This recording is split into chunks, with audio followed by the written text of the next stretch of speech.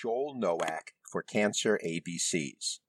I want to talk to you about the best practices for treating your prostate cancer in the time of the COVID-19 virus. This virus has turned our entire world upside down, including how you can best receive treatment for prostate cancer.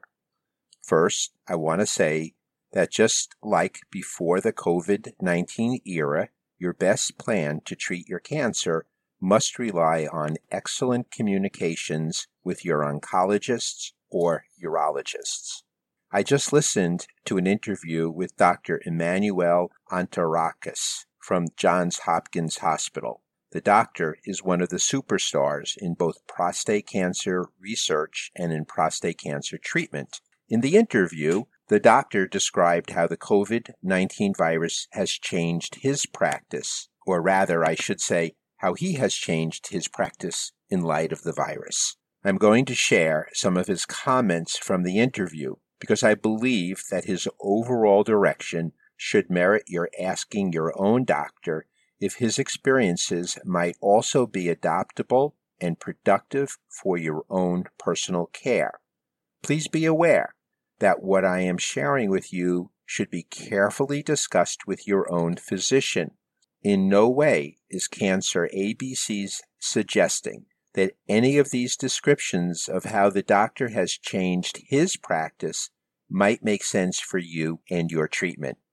Overall, the doctor has converted as many of his patients as possible to telemedicine meetings, especially for ongoing routine follow-up care.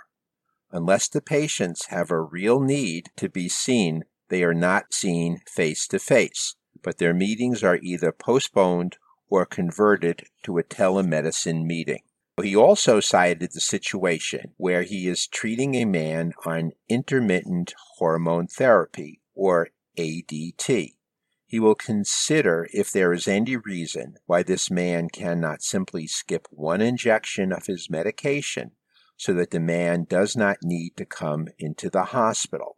He pointed out that hormone recovery is not immediate, but will usually take a number of months, so skipping an injection might not disrupt his treatment.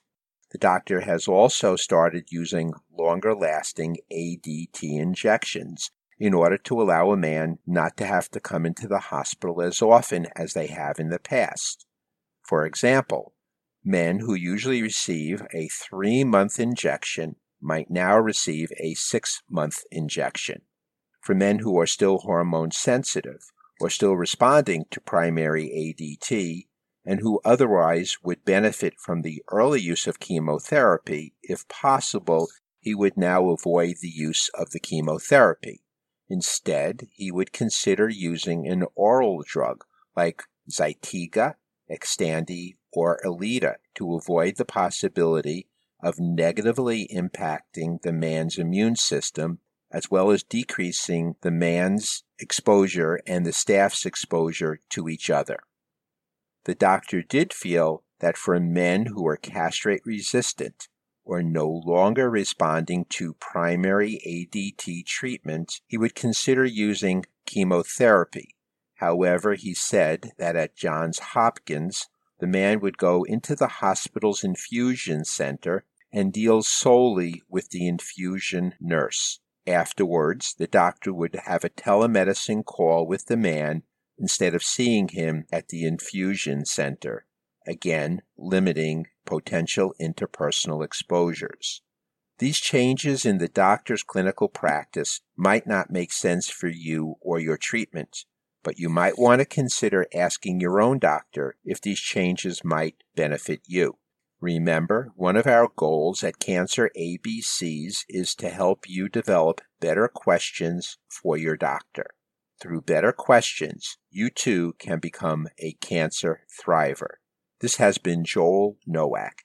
Remember, while the COVID-19 pandemic continues, please follow the guidelines produced by the CDC. Stay at home, and if you do leave your home, please remember to wear a mask covering both your nose and your mouth. Don't touch your hands to your face. Wear gloves. And always wash your hands with soap and water for at least 20 seconds.